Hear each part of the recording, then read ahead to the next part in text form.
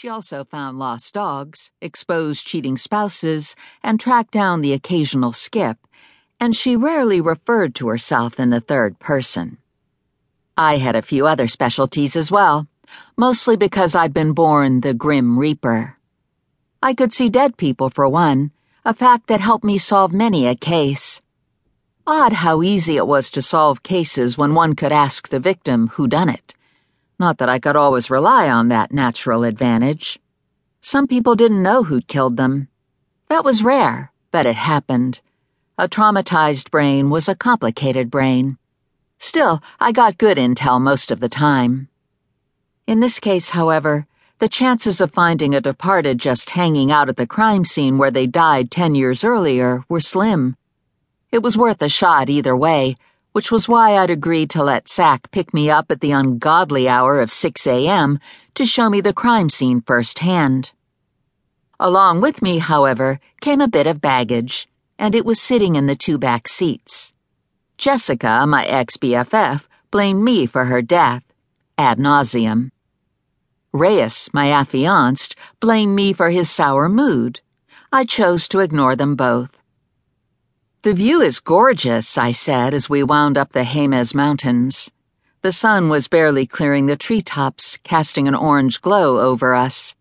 The pine and juniper glistened with the early morning dew, their shadows sliding across the window as we drove deeper into the pass. We didn't see a lot of green in Albuquerque, so the fact that all this lay just an hour away boggled my mind. I loved the Jemez. "Isn't it?" Sack agreed. "My dad used to bring us up here on his motorcycle.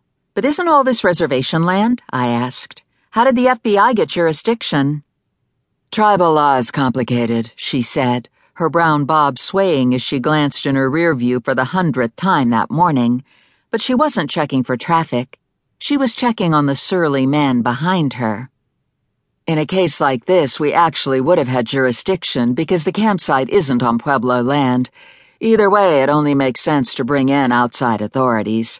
One of the teens was Native American, which is a whole other issue, but the tribal council was more than happy to have us do the investigation." She tightened her grip on the steering wheel, her gaze darting again to the rear view. I couldn't blame her. Reyes was certainly something to look at. Since I could feel emotions radiate off people like others could feel the weather, I felt every infusion of warmth that rushed through her with his nearness. He affected her like hot tea on a winter's day, but she hid it well. I had to give her kudos for that. She was curious about him, but guarded. Since Reyes, dark and dangerous, was an enigma even to me, Sack was smart to be guarded. But there was no denying the raw magnetism, the sensuous allure he unconsciously sent out in sweet, pulsating waves. Either that or I was ovulating. No, wait. No chance of that. It was him.